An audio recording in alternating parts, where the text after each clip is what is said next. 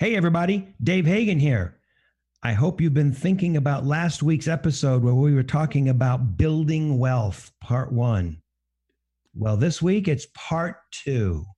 That's today on the Financial Wellness Podcast.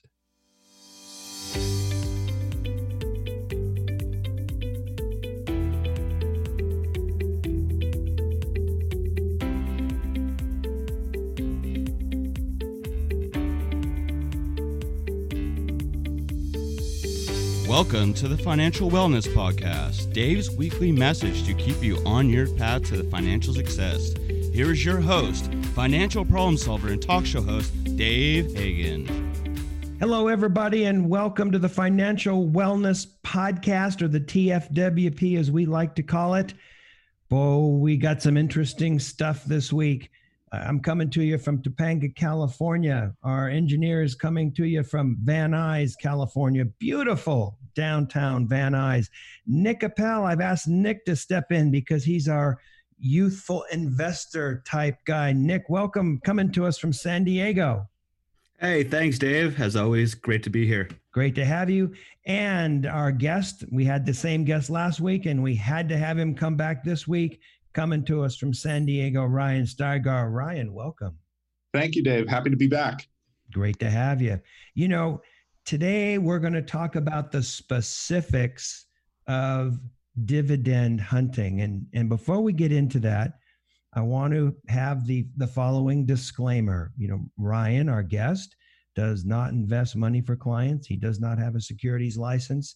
That is not his goal here today. Ryan is a former firefighter, author, soon-to-be lawyer, and he's here to talk about his book, The Dividend Hunter, where he's going to relate to us some of the things that he has learned trying to pursue and find dividends and also build wealth over time. So this is not a show where you're going to get investment advice or specific investment advice.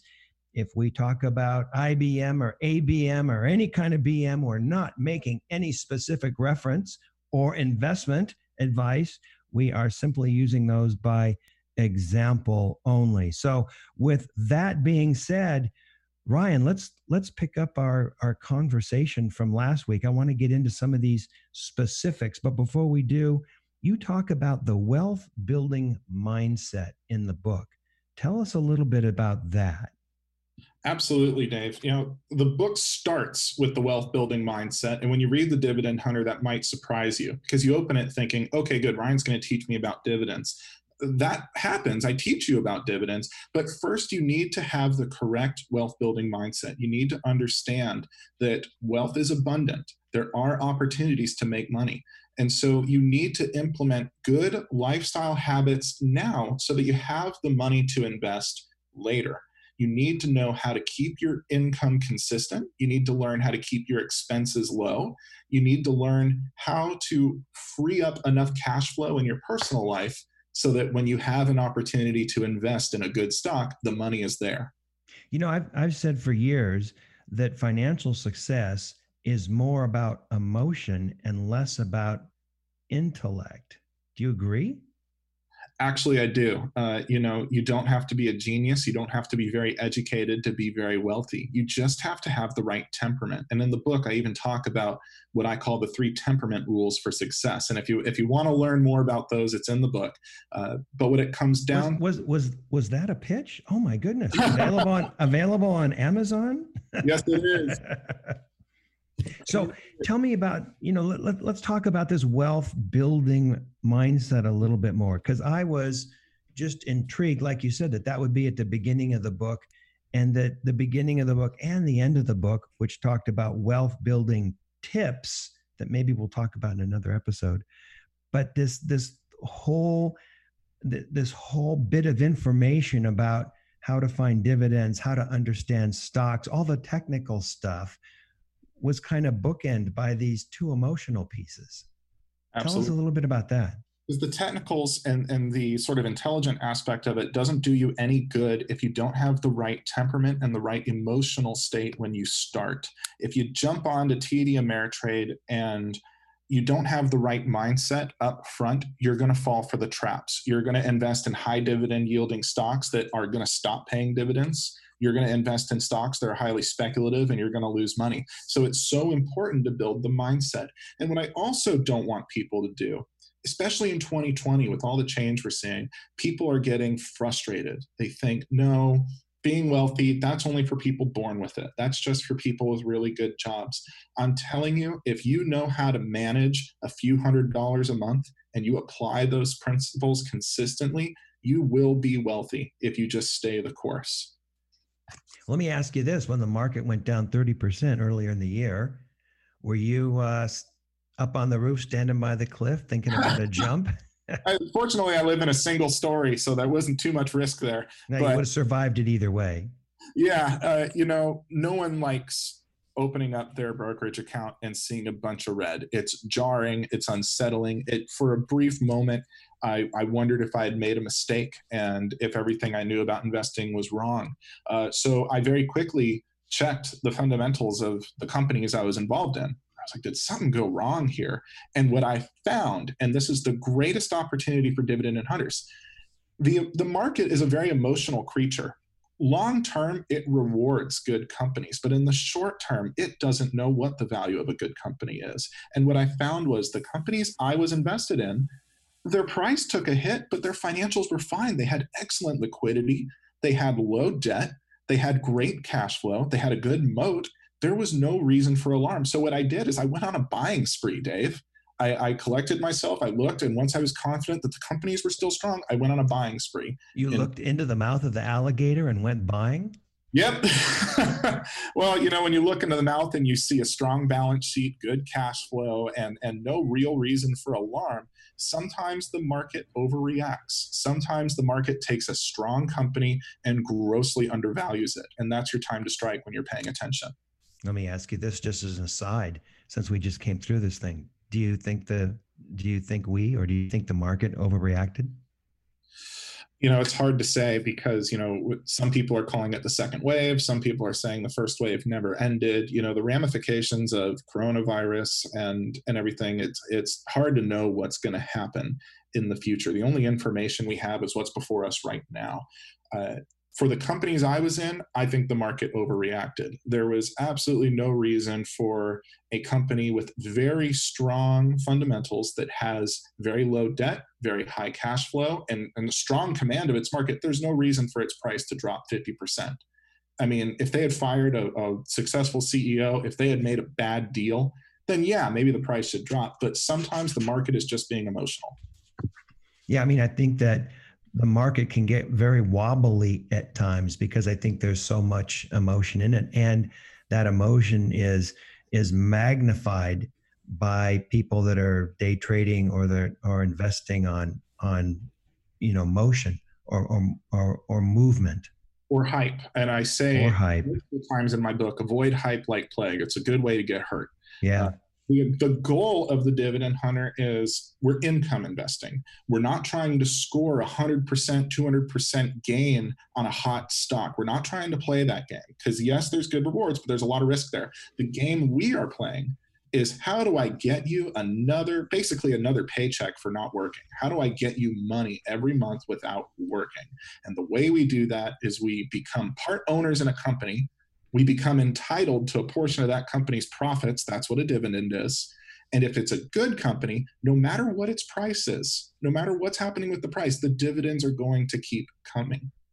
And I saw that you said in the book, the price of the stock is not necessarily the end determiner of the value of the stock or the value of the company, that you had to look behind that and look at the financials and understand the company and what their P&L looks like, et cetera, how they sit in the market to determine whether it's really a good company that you want to be part of. Absolutely. Something that surprises a lot of people who are investing for the first time is, yes, I care about price because I want to get a good company at a good price. I don't want to spend $80 for a stock that's really worth $60. But when I'm comparing two stocks, price is probably the least important thing I'm looking at. I don't really care.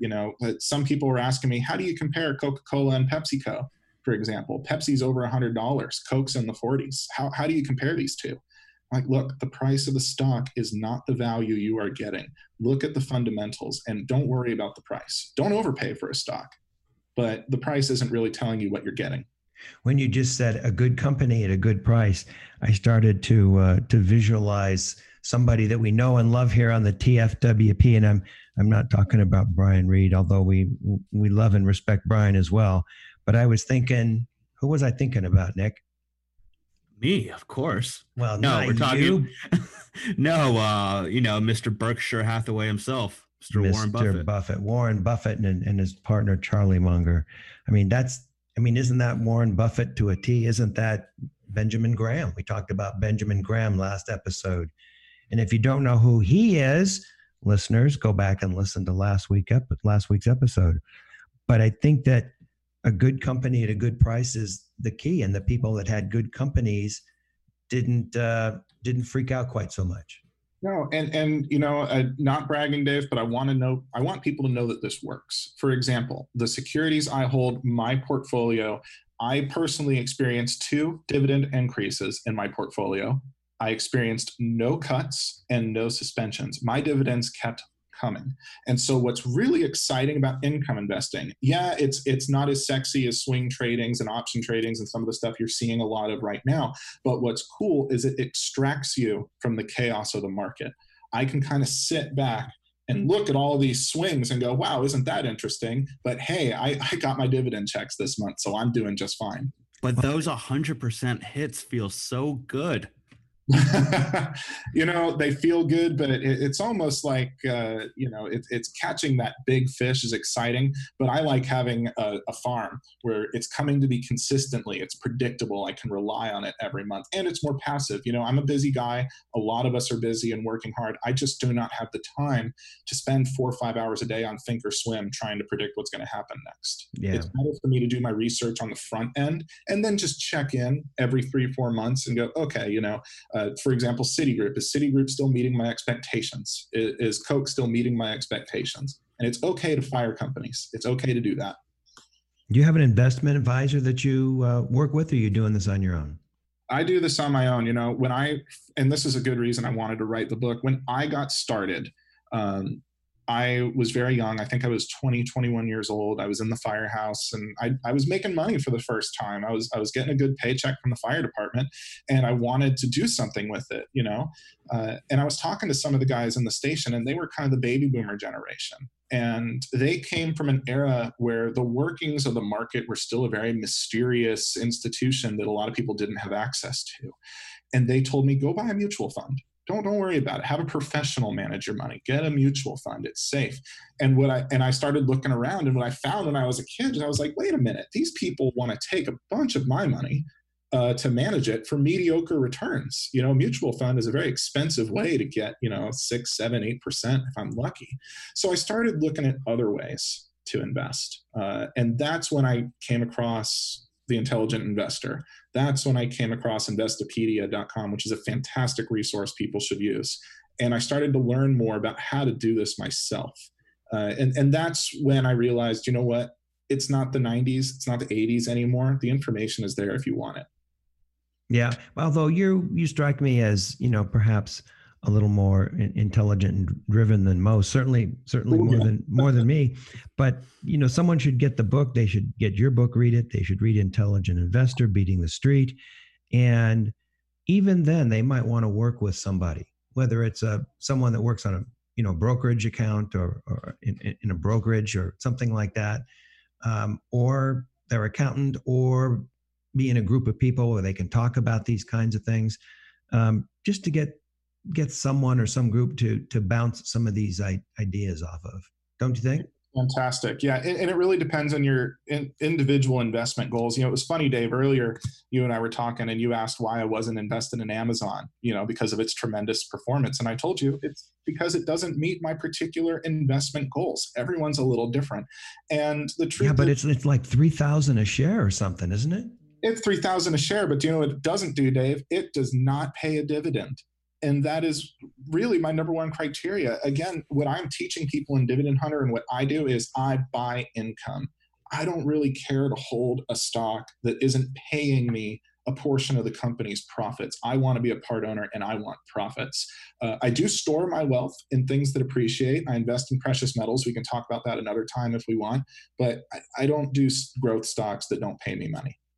Wow. Wow. All right. We'll come back to Amazon in just a few minutes because I've got some interesting questions for you on that. One of the other things that you talked about in the book was 4 sources or 6 sources of sources of income that wealthy people have. Yes. I wanted to touch on that a little bit and talk about that a little bit. What are those sources, different sources of income that wealthy people have? Great. Well, first, Dave, the average millionaire has 4. When you do a sociological survey and ask all these millionaires, where does their money come from? Most of them have 4 sources of income. Not just a job. Not just a job. The biggest myth that is out there is people think, I need a degree, I need to get a better job, I need a raise, I need this and that. Like, a lot of times your earned income is fine. You can be very wealthy with just 50K, 60K a year. Mm-hmm. The goal is to create other streams of revenue that are paying you while you're sitting in your office. They're paying you while you're asleep. They're paying you while you're on vacation. I want some more of that. Tell me more. Well, let's get specific. The first and most powerful one is earned income from a job. I think one of the most destructive pieces of advice I see on the internet is these Instagram pages and TikTok pages that are saying, oh, the 9 to 5 is for suckers. Be an entrepreneur, be your own boss. That's all well and good, but honestly, one of the most powerful assets you have is a steady 9 to 5 that's paying you every 2 weeks, because that is predictable money coming in every 2 weeks that you can use to build wealth. The other thing is rental income from investment properties. That one is a big one. It takes time to build up to it, but that's the second most common you will see. Also, royalty income from intellectual property. When you create something and you charge a fee for someone to use your mind and to use your ideas, you're making money. For example, I have 6 books on the market. My Snot Rocket series, I get royalties every time a kid reads that book. And then, of course, there's capital gains from your stock. There's profits from maybe a side hustle. Maybe you're washing cars on the weekends. Maybe you have a Shopify account. You're selling jewelry online. It doesn't have to be big, but it's profit. And then finally, dividend income. Something where you're taking that side hustle, you're taking that side job, maybe those royalties from an ebook you published, you're putting it into your TD Ameritrade account. And after 10 years of compound interest, every month you're making thousands of dollars simply because you're entitled to a portion of a company's profits. And Right. That is the stream I want to talk about in the book. Yeah. Well, I mean, now that you're talking about these sources of income, I'm kind of thinking through, and, being a big Laker fan, they were built over the years by a fellow named Jerry Buss, who I had the pleasure to have lunch with one day many, many years ago. Wealthy guy. And the word on the street was that he had built his fortune buying and renting out condos and apartments.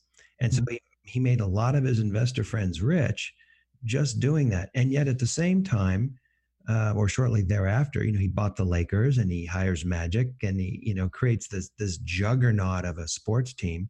And yet, even when he was back in the apartment days, he and his business partner were not too proud to go in on Saturdays and clean out the apartments. So they're like swabbing out the toilets while they're building their future. And I think that's an interesting takeaway. You can't be too proud doing this stuff. Yeah, you can't. Until you're made, you do what you got to do. Yeah, and something I tell a lot of people, because I hear it all the time. I hear people saying, I hate my job. I don't make enough money. You need money to invest. You need money to invest. And if I only had $10,000, if only I could win $5,000, all my problems would be solved. And it really is true. If you can't manage $100, you can't manage $100,000. And what we learned from your story there is, if you are efficient at managing your small business and your small streams of income, you're keeping them streamlined, then when you start making more and more money, you're going to find you're able to keep it. You're able to become more effective over time. And it starts by being frugal and conservative with the way you're managing expenses early on. And another thing I wanted to touch on, Dave, you mentioned the rental properties. And a lot of people might stop listening. They think, no, I need 20% down. I need great credit. I can't afford that. There is a fantastic little thing on the stock market called a real estate investment trust. And you can own property or own the income from a property without owning land. And it's very easy to get into it. And I talk about that in my book. I personally do collect income from real estate properties just by owning shares. And those are called REITs, right? Yes, REITs, real estate investment trusts. They are Right. one of my favorite investment tools. Right. So when you heard me say REIT, it wasn't my chair squeaking. It was real estate investment trust, REIT. Yes. I These like are that. companies that own properties, or perhaps they own the mortgage attached to a property, and their whole goal is to pay dividends. They are required by law to issue 90% of their taxable income in the form of a dividend. So not only are you owning a piece of rental income without going out and buying land and applying for a loan on your own, you're owning a piece just by buying shares. Mm-hmm. You're part of a company who by law needs to focus on protecting your dividend. It's pretty exciting. Oh, I like that. One of the things I like about your book is you start with the basics. When I sit down with someone and talk about their financial situation, and we talk about, hey, what could your future look like? And they say, well, I don't understand about IRAs or KIOs and a stock and a bond and oh my God, a REIT and all these different things, P to E ratio. And you start with the very basic stuff. I mean, you explain in very simplistic terms in 3 paragraphs. What's a stock? What's a dividend? I'm sure some of our listeners were thinking, wow, what's a dividend? And you just defined it just about 10 minutes ago.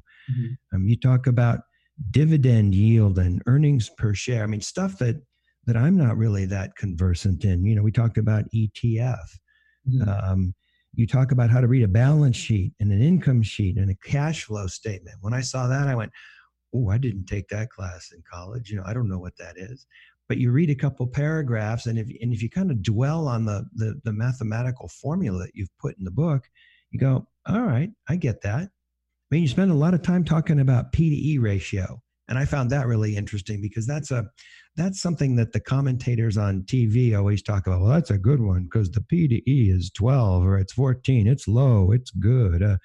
And so, I always kind of went through life looking at a P to E ratio, and if it was 12 to 14, I was going, well, maybe that's a pretty good stock. But Microsoft's P to E isn't 12 to 14, and I don't know if Amazon even has a P to E at least up until recently.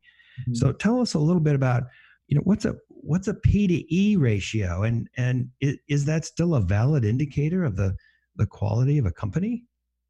Yes and no, Dave. So when we talk about the P to E ratio, we're talking about the price to earnings ratio. Okay. The other concept to think about is EPS, earnings per share. So when you buy a share of stock, you are a part owner in the company. It's very small, but you are a part owner. Mm-hmm. And as such, you are, in theory, entitled to a portion of the earnings. So if we say a company has an EPS of 2, that means you're generating, $2 per share roughly. It's a rough way of thinking about it. So when we talk about P to E ratio, we're talking about, okay, for every dollar of earnings, how much are you paying to gain an entitlement to that dollar? It's a basic way of thinking about it. That is why people like the P to E ratio, because we're telling you for every dollar of earnings you become entitled to, how much money do you have to invest to gain that?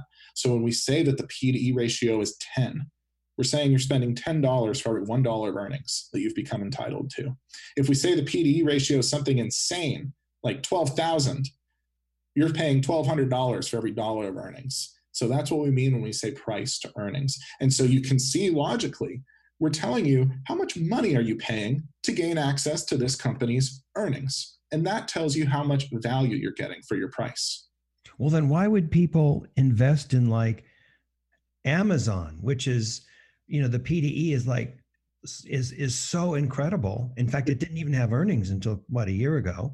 Yeah. Why would someone pay, $12,000 for a little bit of earnings? I don't get that. Well, I could say it in 2 words. Capital gains is the most obvious one. Okay. We talked about one of the income streams, profits from buying and selling. There's 2 ways to look at a stock.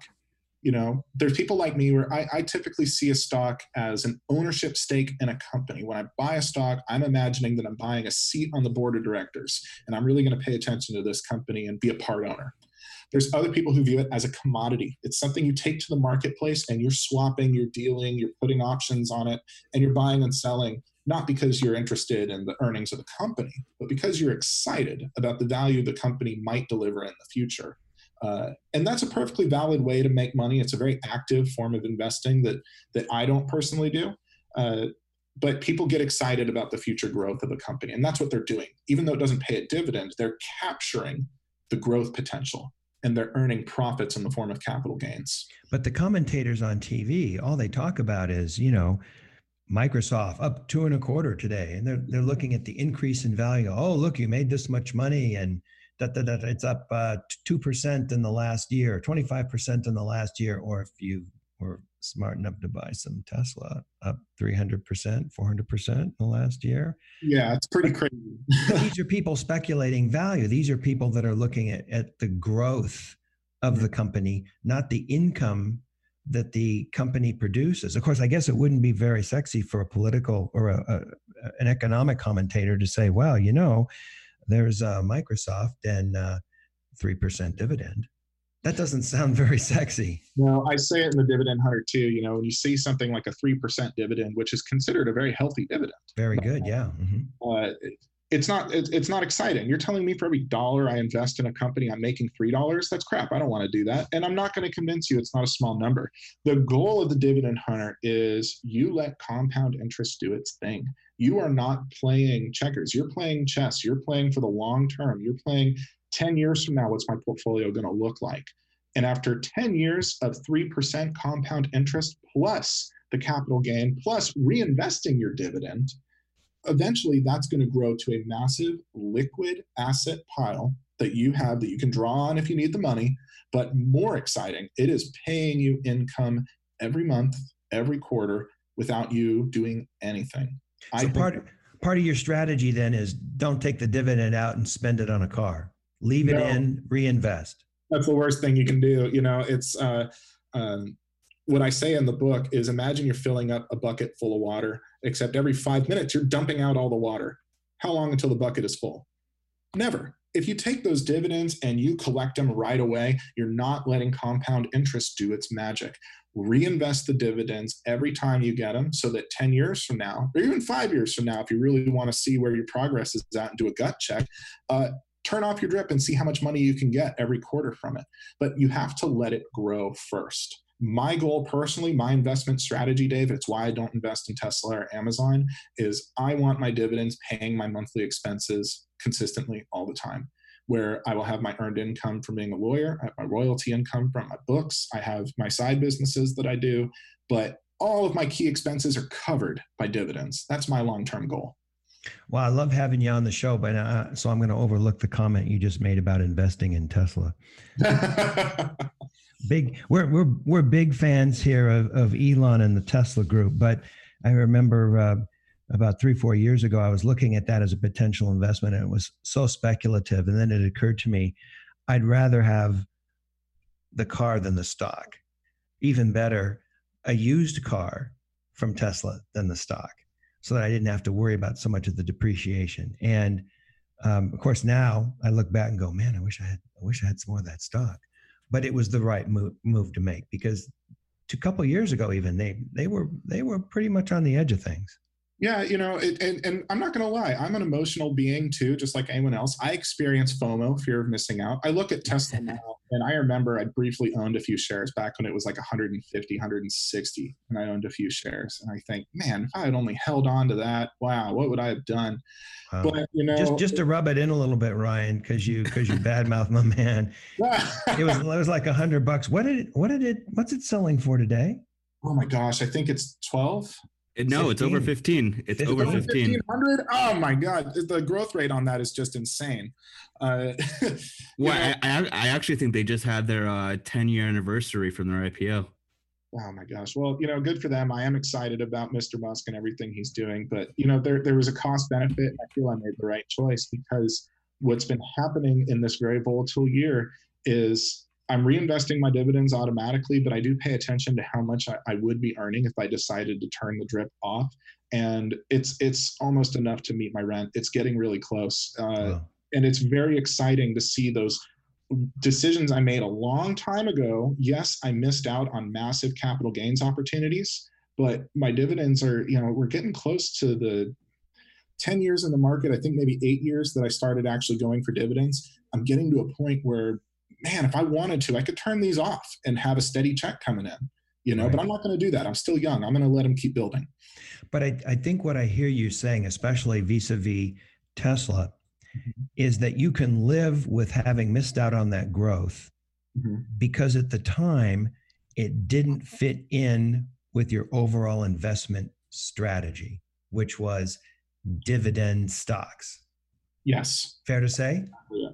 And you can live with that today? I can live with that today because, I could. Other thing, someone who's holding even 100 shares of Tesla, they haven't earned anything yet. They don't actually lock in any gains until they sell the stock. That's all on paper. Right. And what happened, and it's ironic, the more a stock runs up like this, the less likely you are to sell. And that's alarming because this is the time you probably should be selling to lock in those gains. Right. But it's not until the bubble bursts or something catastrophic happens, people realize, oh, snap, I need to sell. So, in the few times I have gone for a growth stop, I've done it. I've played around with it. I try to use trailing stops to make sure I'm locking in gains as the stock goes up. Right. Yeah. I got to tell you, though, last weekend I was walking down the street and I had a very, very significant event in my life. I saw my first Model Y. Oh, you saw a Model Y? I saw a Y. I actually saw one since then, a gray one first and then a white one. I got to tell you, it's a nicer car. It is. Yeah, oh my goodness. And they're getting more reasonable too, as the price is coming down on that. But yeah, I mean, it's a very nice shape. It's well designed. It's on the Model 3 platform. And, he predicts he's going to sell more of those than any other car. And when I finally saw the car, I said, yeah, I get that. I get that. But the people that are buying Tesla stock then are either buying it just because they think it's running up, they're just buying on momentum, or they're buying because they believe in the future promise of Tesla. Would that be fair to say? I believe that's fair to say. Don't expect Tesla to be paying you any portions of profits anytime soon, or maybe even ever. Ever, right. Yeah. No matter how well it does, it may never pay you a portion of those profits. So you really have to decide what kind of investor you want to be. And I really like being a part owner. That's why I love my REITs. I love my big banks. I love my strong companies that have been around a while that prioritize the dividend. I love collecting profits that I didn't have to work for. That's a lot of fun. Well, let me ask you this. What's better, increase in price or dividends? It's hard to say. It depends on your investing goals. I get excited. I enjoy seeing green. I love seeing the price run up. It makes me feel smart. It makes me feel secure. But I would much rather see my dividend grow. But I want to see my dividend grow responsibly. So when you read the Dividend Hunter, one thing I tell you to pay attention to is a company's liquidity and its debt burden. How much debt does the company have, and can it really afford to be paying out portions of its profits to you? So I pay attention to dividend growth. And when a company is increasing dividends every year, I like that, especially when they're keeping their debt reasonable and their profits are growing. That's a very exciting company for me. And you talk about this all in the book. I do. I tell you how to identify what is a good dividend stock. Well, I noticed that there's some things in your book where you talk about how to find these dividend stocks. You say start out with the Dow. Yeah. And that's easy. You can find that in any newspaper, internet, whatever. But then you talk about dividend kings and dividend aristocrats. Tell us just quickly a little bit about that. Okay. Yeah. I want people to not be afraid of the market and have an idea where to start. Everyone's like, I've got money, I don't know where to start. Well, we start with the dividend kings and the dividend aristocrats. These are very exclusive lists.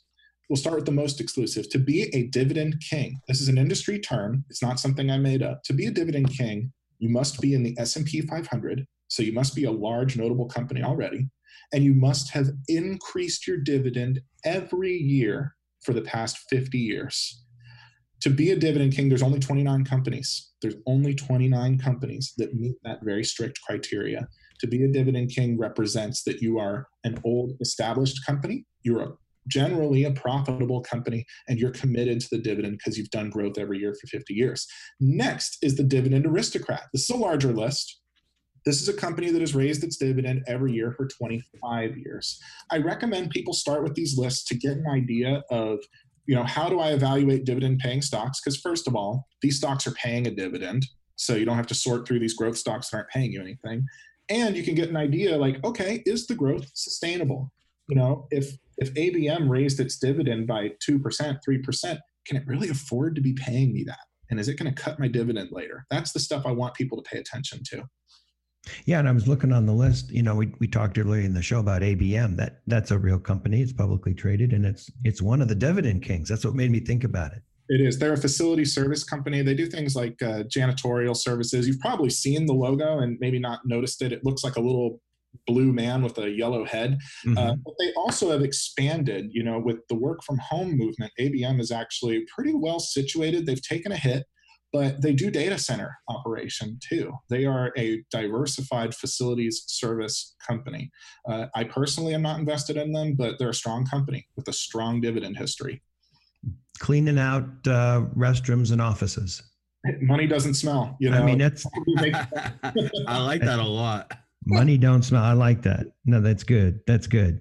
So the kings and the aristocrats, those current lists are in your book, right? Yes, they are. Available on Amazon. Who said that? Later on in the book, you talk about rules to follow for long-term wealth. Yes. And you know what? We don't have enough time to really dig into that on this episode, but I'm wondering if we could get you to come back for a future episode and spend some time talking about rules to follow for long-term wealth. Will you do that for us? Absolutely. When I wrote this book, I imagined for that middle portion where we're going over the technicals, I imagined that I'm sitting at the desk with the reader, poking through their brokerage account and explaining line by line what everything means. That's how I imagined it. But when we got to that wealth building mindset part, I imagined I was having a drink at a bar with the reader and saying, listen, I don't drive a big fancy Mercedes. I don't live in a big fancy luxury apartment, but I'm a wealthy guy. I don't hurt for money. And let me tell you how I did it, because you can do it too. It's very But you talked about this concept that true wealth is quiet. It is quiet. Maybe that's a good finish. Tell us a little bit about that. I know some very wealthy people that you would never even know. They were driving around in Pontiacs and stuff. Listen, I do indulge in my wealth sometimes. You don't have to be this superhuman, stoic philosopher type person. What I tell people in the book is, look, when you start making money, indulge in it. You've earned it. You're entitled to enjoy the benefits of it, but be selective. For me personally, my big thing I enjoy doing is I like going to Vegas with my girlfriend. I like traveling, with her. That's what we enjoy doing with our money. Yes, I love the Genesis G90 sedan that came out. It's beautiful. And I keep checking myself. Nice. To make the monthly payment doesn't mean you should spend that money on it, because wouldn't I much rather have $500 a month going back into my portfolio? And the answer is always yes. Well, and if you're a TFWP, you wouldn't want to have a monthly payment at all. You'd have to pull that money out of your investments.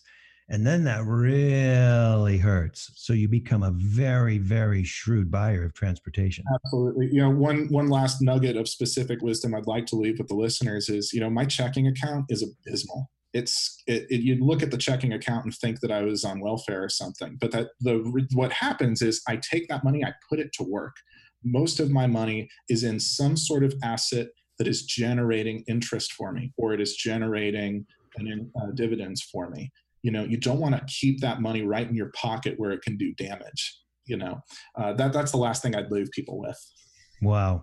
Well, there you have it, everybody. The book is The Dividend Hunter by Ryan Stygar. 2 episodes with Ryan talking about tips for life and tips for investing and how to understand what's going on in that stock market. Available on Amazon. The Kindle version is $9.99. You can download it. The printed version, $14.99. I got mine, and I'm going to hang on to it. I've already highlighted it. Ryan thought that I was kidding when I said I read the book, but I did. And it was a very valuable book. In fact, I think I'd put it on the same shelf with so many books over the years. Even Stephen Covey's book, 7 Habits of Highly Effective People, a book that you go back to again and again and go, what was that?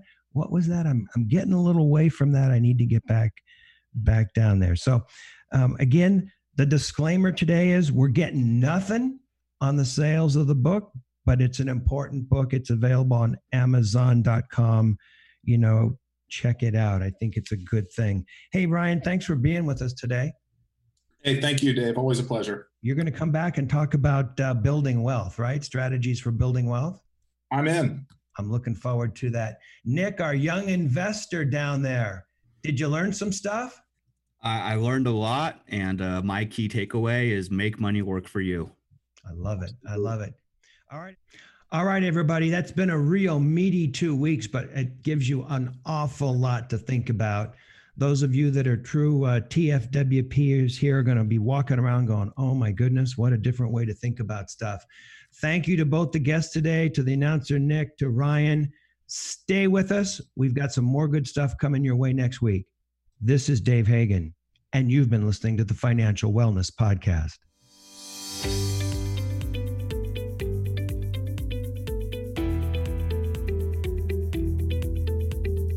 You've been listening to the Financial Wellness Podcast, Dave's weekly message to keep you on your path to financial success.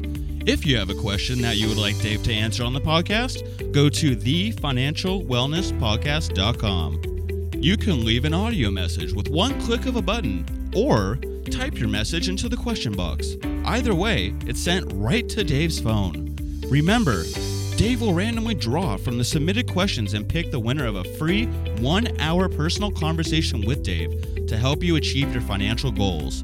Don't forget to subscribe to the podcast so you receive the new episode notifications, or share the podcast via the app with your family and friends. This is your announcer, Nick Appel, wishing you every financial success.